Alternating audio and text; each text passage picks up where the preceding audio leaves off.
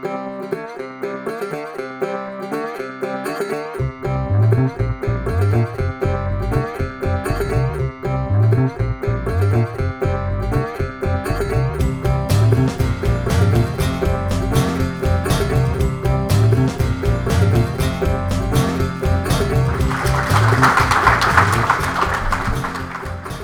where do they start, Nate? How do you get there? Yes, well, let's start at the beginning. So M1 and M2 years, the preclinical years, these are key, first and foremost, I think, to establish that really you're even interested in emergency medicine. So are you saying that we need to decide on this in the first year of medical school? No, I'm not saying that, but the preclinical years are an opportune time to begin to explore specialties, explore interests, and find out what really gets you excited within medicine. Because once you start your clinical training, you're going to find that you may have a lot less time to read about really anything that's not on the next exam. And by the end of your third year, beginning of your senior year, you're going to have to start planning for the actual application process. So it does sneak up on you pretty quick. Oh, man, it goes by fast. Yeah, so if you can take some time in those preclinical years to kind of think, reflect, explore a lot of different options and try to talk yourself out of emergency medicine if you feel confident that's what you're going into. And Nate, correct me if I'm wrong, but isn't commitment to emergency medicine something programs really value? Absolutely. So not only does it make sort of intuitive sense, right, that residencies want applicants who are committed to the specialty, the data actually support it also. So in the latest program director survey, the 2018 version came out this year, published by the NRMP, the people who actually do the match. They looked at the responses of a little over 90 programs out of the about 220 programs that exist. And programs were asked what is important to them to invite an applicant to come interview. And perceived commitment to the specialty was actually cited by the majority of the programs with an importance rating of, on their scale, greater than 4 out of 5. Okay. So it means that things, even that they're doing early on, can really have a meaningful impact when applying for the residency program. Right, and I think ways of showing commitment are things like shadowing, doing clinical experiences, doing research, or having work experiences in areas related to emergency medicine, being a part of the EM interest group, and developing that meaningful narrative of why you think EM is right for you. And I guess that all leads to the dreaded personal statement. Right. And another thing in the first 2 years of medical school that is crucial, studying. I was afraid you're going to say that. Well, it's true. Now, I'm going to be honest with you all and say that I don't think that emergency medicine is the most competitive specialty from a number of perspectives. I mean, our specialty doesn't necessarily seek out the highest number of publications. We don't have the highest average USMLE or COMLEX scores. And actually, we've also steadily expanded the number of residency positions at about the same rate as the number of students applying. Except for 99. We didn't expand the number of positions that year. Well, that's right, Scott. The only year since 1983. But at the same time, this year, emergency medicine was the 4th largest rankable specialty in the match among allopathic seniors and the 3rd largest among osteopathic seniors. And if you break down the numbers even further and see that residency programs are typically getting 100 or more applications per spot, you kind of get a sense of the enormity of the thing. That's a lot of applications to go through, yeah. Yeah, it is, which brings me back to the importance of studying, not just for your own benefit, of course. I mean, studying is great because you need to learn a lot, but your performance on USMLE Step 1 or COMLEX Level 1 is going to be one of the most important factors from your preclinical years to determine how competitive you are. So, Nate, I think what you're talking about is that commitment to EM, involvement of the interest group, doing well in Step 1, and these things are very important in your first and second years. Yeah. Yes. And getting involved in scholarly work, doing projects, putting together posters, giving presentations, being a part of a publication or 2 or 3. I mean, these are all things that you can start on during your preclinical years and continue on throughout the rest of medical school. But hey, Scott, so let's turn the clock forward a bit. M3 year starts, and now you're in the clinics, on the wards, maybe even in the emergency department. What should students be doing at this point to set themselves apart? Man, this is really our wheelhouse, Nate. This is where the clerkships happen. This is where the rubber meets the road and where you really want to shine. So we've talked about the EM philosophy before. And so, you can probably check out some of our past episodes. We got one on how to run third year like a boss. dominate your clerkship, how to present patients like a pro. So check out those past episodes, and those are really kind of prescriptive.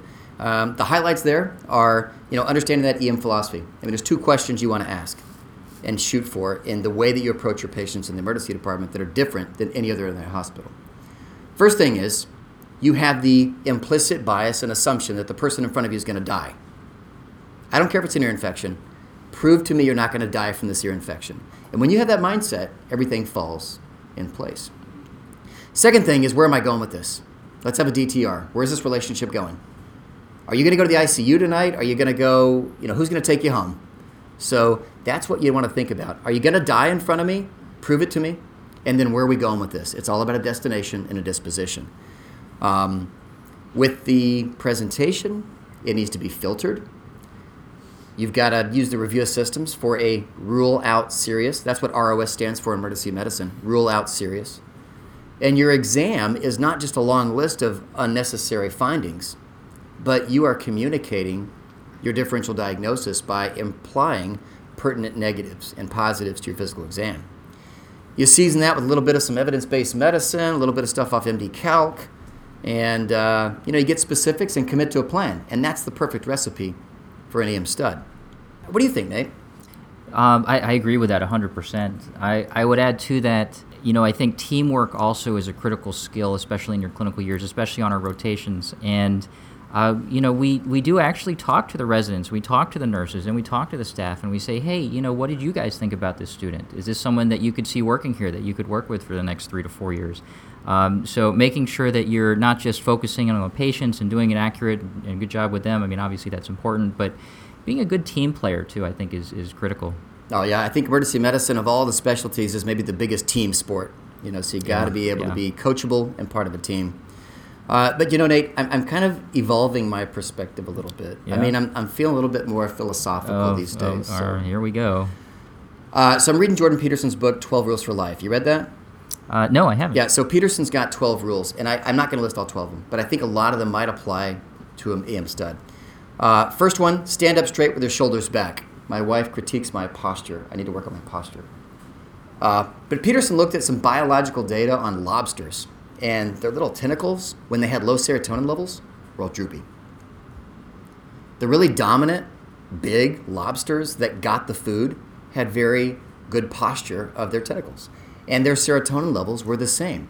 So confidence, posture, nonverbal communications are really critical in emergency medicine. You got 2 minutes to gain rapport with a patient. They either like you or they don't. They think binary. And so you got to get in there, gain rapport, get that procedure. They're going to trust you to put that central line in when you stand up straight with your shoulders back. Also, the power pose by Amy Cuddy. Have you seen that?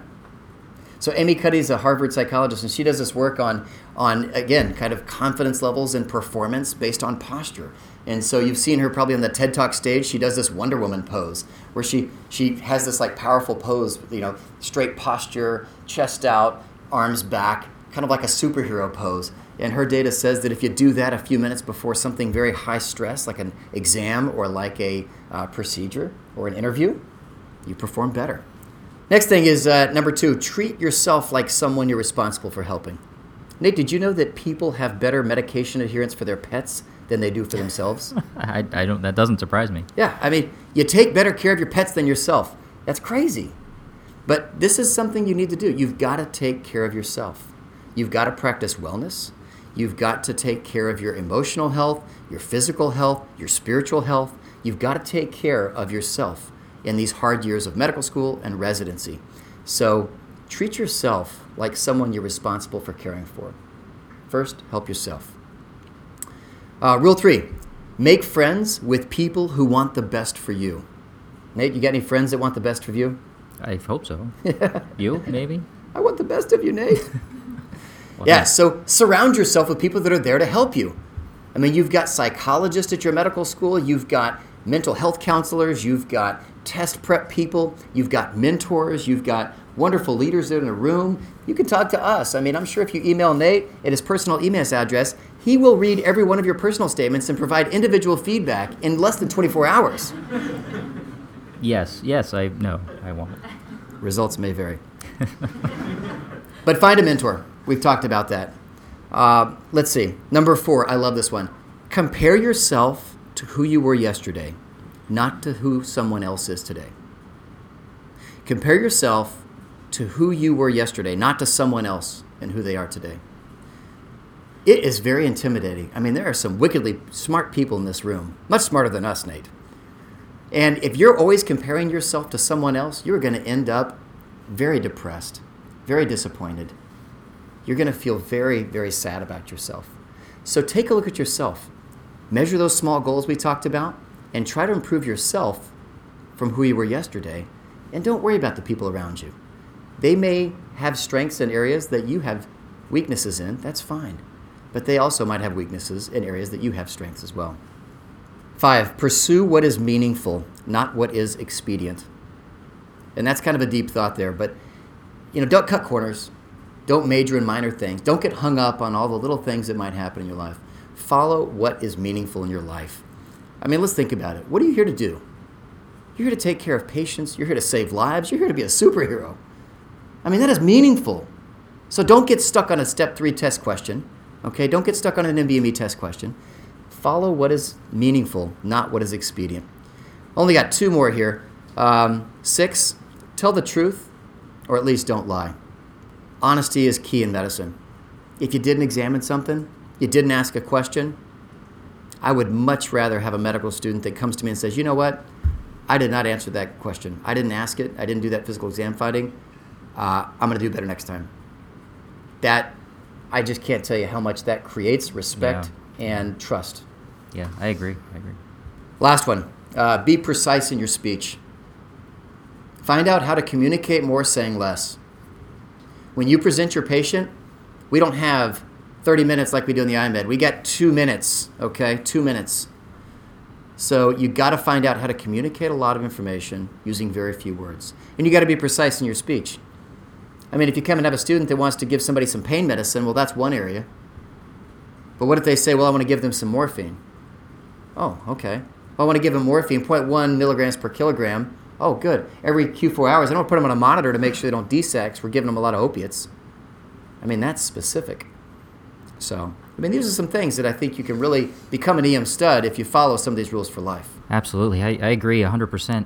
One last thought that I want to leave you all with here in this episode is that it is so important throughout medical school to remember to take care of yourself. Medical school is hard. It's not just difficult academically, but also physically and emotionally. There are a lot of new and sometimes difficult things that you'll experience, and quite frankly, it will take a toll. Yeah, absolutely. I mean, burnout's something we've talked about in the episode before. I think we're going to hear from Dr. Doty today in a similar topic, but it's something we really need to realize and be aware of. Burnout happens in medical students too. Yeah, so get to know your fellow students. If you see someone, or if you feel like yourself, you're becoming less enthusiastic about your work, you're kind of searching for the real reason why you're there, you're losing track of why this is worthwhile, or maybe just worrying all the time, or feeling anxious or guilty or even depressed. Those can be signs of burnout. I mean, it's really important. Make sure you got some friends, okay? I see you guys sitting in groups today. Find some close friends. Find somebody you can confide in. Find a non-medical person, okay? Find that mentor. Make sure you've got this circle of care that can wrap you up in a time when you're stressed out. Get some help. So, Scott, that about does it. Yeah. We just told everyone how to kick butt at medical school in less than an hour. We talked about emotional intelligence. We talked about grit. We talked about exploring your interests in studying in M1 and M2 year, how to excel in 3rd and 4th year, and most importantly, to take care of yourself. I have nothing more to say. I'm out. I'm exhausted. It's the end of our podcast, really, I'm done. because I'm shared all my wisdom. Well, hey, this has been really fun, and thanks again to everyone who invited us to come out and then immediately regretted it once we started speaking. We'll have to edit that. Yeah. Still working on that. Crisper. Okay. And for those of the audience that are at home, we'd like to learn more about the Clerkship Directors in Emergency Medicine or the EM Stud podcast. Feel free to visit our website at www.cdemcurriculum.com. That's Clerkship Directors in Emergency-Medicine.com. And for more of our episodes, check out www.emstud.com or subscribe to us on Apple Podcasts. We're also on Facebook. We're on Twitter. We're on Help, Hulu, Clicks, What? Amazon Prime. No, we're not. You're just making that up. Instagram, Snapchat, ABC. Oh, hey, that'd Showtime? be neat. I'd love to be a guest star on Season 6 of Agents of S.H.I.E.L.D.'s all new episodes coming out summer of 2019. Check it out. Nate, I don't think they're listening to this podcast, buddy. Anyways, guys, it's been a lot of fun. Good luck to all you EM studs out there listening. And we want to challenge you guys to be your best moving forward. Rotate well, my friends.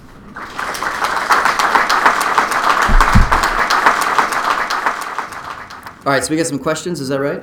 Yeah, what questions from our immediate audience? We'll do a few here if we run low. Yes, ma'am. You guys talked about grit. How do you really demonstrate that in your application? Oh, that's a good question. All right, so the question was, if I'm understanding correctly, we talked about grit and how that's important, but how do you really communicate that in an ARIS application behind sort of a digital wall where we can't really get to know you very well? My thoughts on that, I think there's really two ways to show that in your application as you apply for emergency medicine residency. The first being is that academically your record is going to reflect that, I think, to some degree. I think a lot of clerkship directors and people who work with medical students recognize that the students who tend to perform the best are the ones that do show up and work hard and are part of the team, which is why we don't simply just rely on test scores for everything. So if you're a student who has excelled in all of your clerkships throughout your third year and your fourth year and gotten honors or A's or however your grading system works, I think that's a key way to show that. Those comments actually will also be, comments that you get on your clerkship will actually also be reflected in your dean's letter, the medical student's performance evaluation. So that information does end up getting in there. Now, the second way to show that during application season is on an interview. We sort of take interview day as sort of a gauge as to how you would perform on an actual shift. So if you show up late to an interview, that may be something that we look at, saying, is this person going to show up late to their shift? Are they engaged? Are they talking to people? Do they look like someone who's really here to commit themselves to specialty and wants to do well? Yeah, I'll add to that, Nate. That's really good advice. I'll also say that I think character virtues are better demonstrated than talked about. And you're talking about character virtues. So there's objective data. In my clerkship, we count how many procedures and encounters you log, and that is one measurement objectively as your work ethic. Okay, I could say you're a hard worker, but if I say something like, this student, she saw more patients and did more procedures than anybody this year, that speaks for itself. In the interview, I tell students to find about 3 or 4 stories that you can tell that demonstrate overcoming obstacles, that demonstrate courage, that demonstrate persistence, perseverance, and determination. So if you can bring out those character qualities and stories that are real and palpable, that are personal, that's your time to share those. Yeah, great question. Yeah. What else? Hank said there's about 100 applications for each residency spot. What is something on the application that just jumps out to you guys right away? So I'll repeat the question for those that can't hear. So the question, if I'm hearing you correctly, says there are about 100 applications per slot for each residency spot. What stands out to us on the application that is important? Well, and actually, if any of you want to go look this up, this data is freely available on the NRMP website. You can pull up the program director survey and all sorts of match statistics, which is where we get a lot of our data we talk about on this show. What stands out primarily, and we've talked about this on other episodes, are things like USMLE or COMLEX performance, things like performance on an actual audition rotation, an EM rotation, and your away rotation. Other things that tend to be important, actually things that you may not think about, but what's your visa status? What's your ability to actually come work here as an employee? And I'll also just mention this. Unfortunately, another one of the things that really stands out are failures of step exams, step 1 or step 2 exams. Some programs will actually use those things or a specific score cutoff as a filter and exclude some students from being invited to interviews. Also, international students, I think, have a harder time getting interviews. Anything Yeah, else? I mean, Nate's got a lot of objective things. You got to have a clean application. I mean, they're not looking at who the best and shiniest is. They're just trying to show me that you're going to be a safe resident, okay? So if you got a bunch of red flags in your application, and I think there's a session on that this afternoon that might better answer this question, but I'm talking beyond the red flags. So stuff that looks good to me, Everybody knows what an Eagle Scout is. Okay? You made Eagle Scout, that shows hard work and determination. So that's something that's like, wow, this person can do something impressive. If you're an EMIG president, that sounds good. If you have been active in research and you're applying to a program that's very active in research, that lands well. Now, I'll tell you, if you're not a research guru, I'm not. I don't like research, so that's okay at our program. And there's different styles and cultures of programs. One of the big things I'll say is getting honors and that away rotation. If you can show up with average step scores, but you can nail the rotation and run that clerkship like a boss, get honors, man, that overcomes a lot of sin if you can do that. Great question. So I apologize if this is common knowledge, but VCU and Texas A&M, how did you guys get connected? Clerkshipdirectorsonly.com. Oh, It matched us up.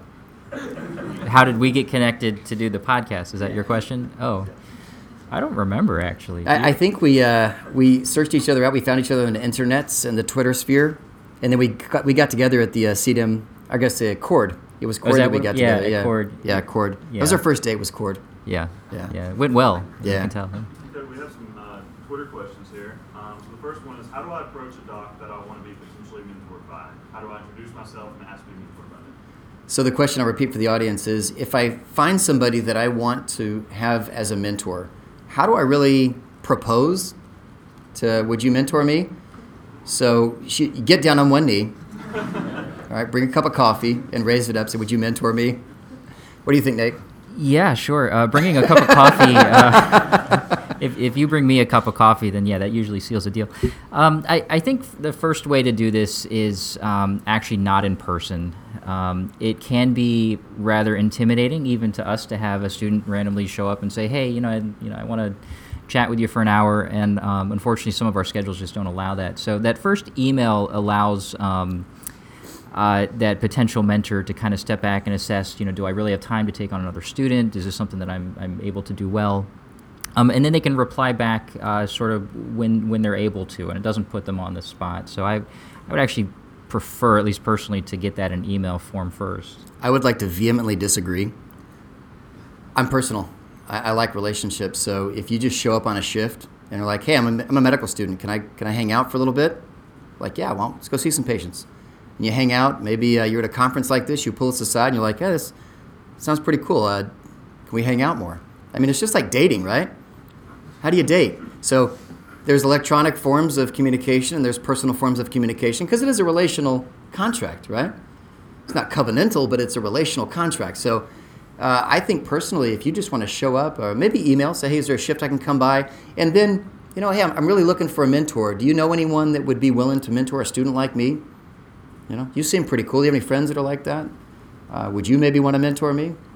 I go personal. Yeah. You can see the variation and diversity of approaches. Yeah, I mean, I don't disagree with you at all, Scott. There's also, I think, just some logistical challenges. So, for example, at VCU, we have a shadowing program. And for a student to show up just randomly in the emergency department, it's sort of tough for us to then assign them someone to shadow with when we have people on a wait list, and we actually have a formal way of processing students and getting them security clearance. And so just being aware of that process and going through the normal channels for that. No backdoor approach, huh? Yeah, that's good. it Respect kinda, the process. Yeah, can make things a little difficult, but that was a good question. Another question. Speaking of emotional intelligence, if I'm a Michael Scott, how do I become a Jason Bourne? Wow. To repeat the question, on emotional intelligence, if I'm a Michael Scott, how do I become a Jason Bourne? There are tons of books out on emotional intelligence. Daniel Goldman, I think, is an author that I might direct people to. And the title of his book is, I think, Emotional Intelligence 1.0 and 2.0.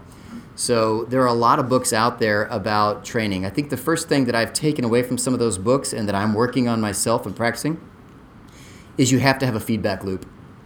Who knows what Dunning-Kruger is? Those guys? No?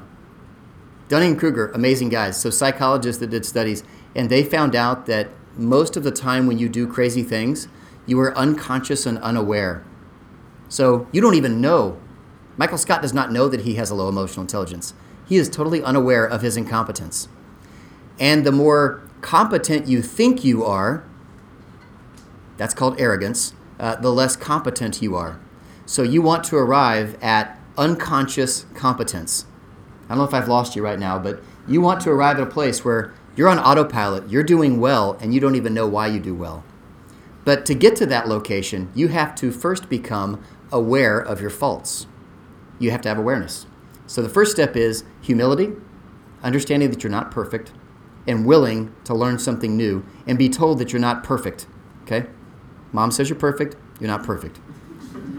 So that takes feedback. It takes a mentor. It takes recording yourself. I always talk about the presentation selfie. Pop that camera, go in a bathroom, do a 1-minute presentation, watch it, listen to it. It hurts. It's bad. You're going to seize. You're going to fall on the floor, puddle of urine. You get up and you collect yourself and you go out and you give that presentation. But it takes feedback. It takes humility. And it takes an ability to want to do something well. It takes grit to go through that process to gain emotional intelligence. So this question kind of transitions from that one. So when you were discussing grit in your presentation, you talked about some micro skills and procedures and improving those. What are some micro skills and procedures that you all recommend being an EM stud? So the question is, with grit, what are some procedures and micro skills that you feel are important as you develop into an EM stud? Yes.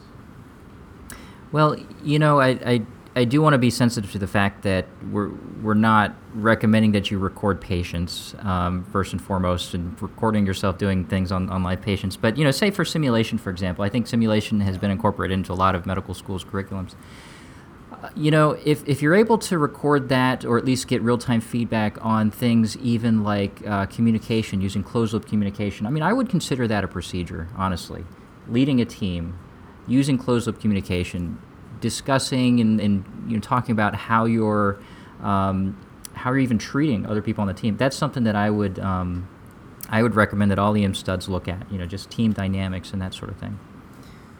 Yeah, I think if you're talking about how to watch that, our school does graded sims for our students, and we let them watch their own cases, pay attention to the standardized patient comments, take them seriously, and watch yourself interact with patients, watch yourself take a history, watch yourself explain things, and you're going to pick up on stuff you wouldn't have before. And that's just taking care of patients. I think for procedures, you talk about things like abscess, IND, simple laceration repair. As you're moving into fourth year, then you're talking more about maybe chest tube, maybe central line, maybe basic airway skills, advanced airway skills. Those are some things that kind of come to mind as you look through kind of maybe 5 to 10 required procedures. Next is ultrasound. Get together with some buddies. Who's got an EMIG interest group that allows them to use ultrasound? We do that. And so ultrasound each other. Critique each other on your ultrasound. Get feedback on those procedures. So as long as you're doing something and getting feedback, and you're doing that deliberate practice, I think you're on the right track. Next question was about, you talked about showing interest in emergency medicine. So what if I just found out that I like EM, but it's kind of late in the third year, early in the fourth year? How do you kind of show that passion when it's kind of late in that application cycle? So to repeat the question so everybody can hear it, I found out about emergency medicine as a third or fourth year. I'm kind of late coming. I didn't have the momentum from first and second year. How do I then demonstrate active interest in emergency medicine? Nate, this is your topic. What do you think? Yeah, well, so let me start by saying deciding to pursue a career in emergency medicine during your third year is absolutely fine. I don't think that's late at all. The only reason why deciding late can be a disadvantage, and I want to emphasize the word can, because there are students every year who are late deciders who are very successful and don't have issues necessarily. But the other reason why it really can be an issue is just really the logistics of scheduling your fourth year. And this depends on your school. This is where you want to meet with your dean's office or meet with a local faculty advisor. You really need to do an emergency medicine rotation in your fourth year, an acting internship in your fourth year, and then at least one additional away rotation. And I'm not going to get into right now how many you're supposed to do and the controversy surrounding that, but needless to say, you need to do 2 EM rotations. And you need to ideally do those EM rotations in time to get a letter of evaluation written for you reflecting your performance on those evaluations by October, which is when the programs will start to actually sift through the applications that they're given. And if you get those 2 letters of recommendation, or those SLOs is what we call them, after that, you may still be fine. We do have rolling admission interview processes. And so students who are doing their first away rotation, their second rotation in November, can still match successfully. But the earlier you do that, I think the less stress there is, the easier it is to schedule things. If something falls through, it's just a little bit easier. So that's really the only sort of thing I would bring up as being the logistical challenges of deciding late. We all recognize, of course, that medical school is very short. We only expose you to a very limited number of specialties. And so it is not uncommon at all for people to say, hey, look, I really, maybe emergency medicine was in the back of my mind at the beginning of first year, then I really got, caught up in something else, but now I'm coming back around to it. We don't see that as a fault. We see that as just the realities of medical education. So if you're able to express that, especially in your personal statement on your interviews, I don't think that any of us would look at that negatively and say, oh, well, why did you decide last minute? You can look through and say, I was dermatology interest group chairperson and did all this other kind of stuff and skin biopsies every day, but then all of a sudden I want emergency medicine. This is time for the personal statement. And I'll tell a story. I mean, Satara is one of the second-year residents here, I guess, at UK? Third, yeah. So she was. I mentored her. She was an A&M student, and I remember very well. I mean, we were like crying, sitting at the playground at our children's hospital, because she came to me in September, was like, Dr. Wieters, I think I want to do emergency medicine, but all up until now I want to do surgery. Can I please do this? I don't know how it's going to work. So we dried the tears, we got a plan together, and she nailed it. She's fantastic, and I hope she's doing well now. But there is hope for you. We've had people that have done, stop their orthopedic application and then come to emergency medicine. I know a guy that did a whole 3 years of plastic surgery and became emergency resident. Urology for 3 years, did emergency medicine. Finished internal medicine, then did emergency medicine. Finished family medicine, did internal medicine. So these are our residents in the past. It's not too late. There may be a more circuitous path, but it's never too late. I wouldn't say never, but usually not too late. Think we have time for one more question, or? The lifestyle of a resident in emergency medicine.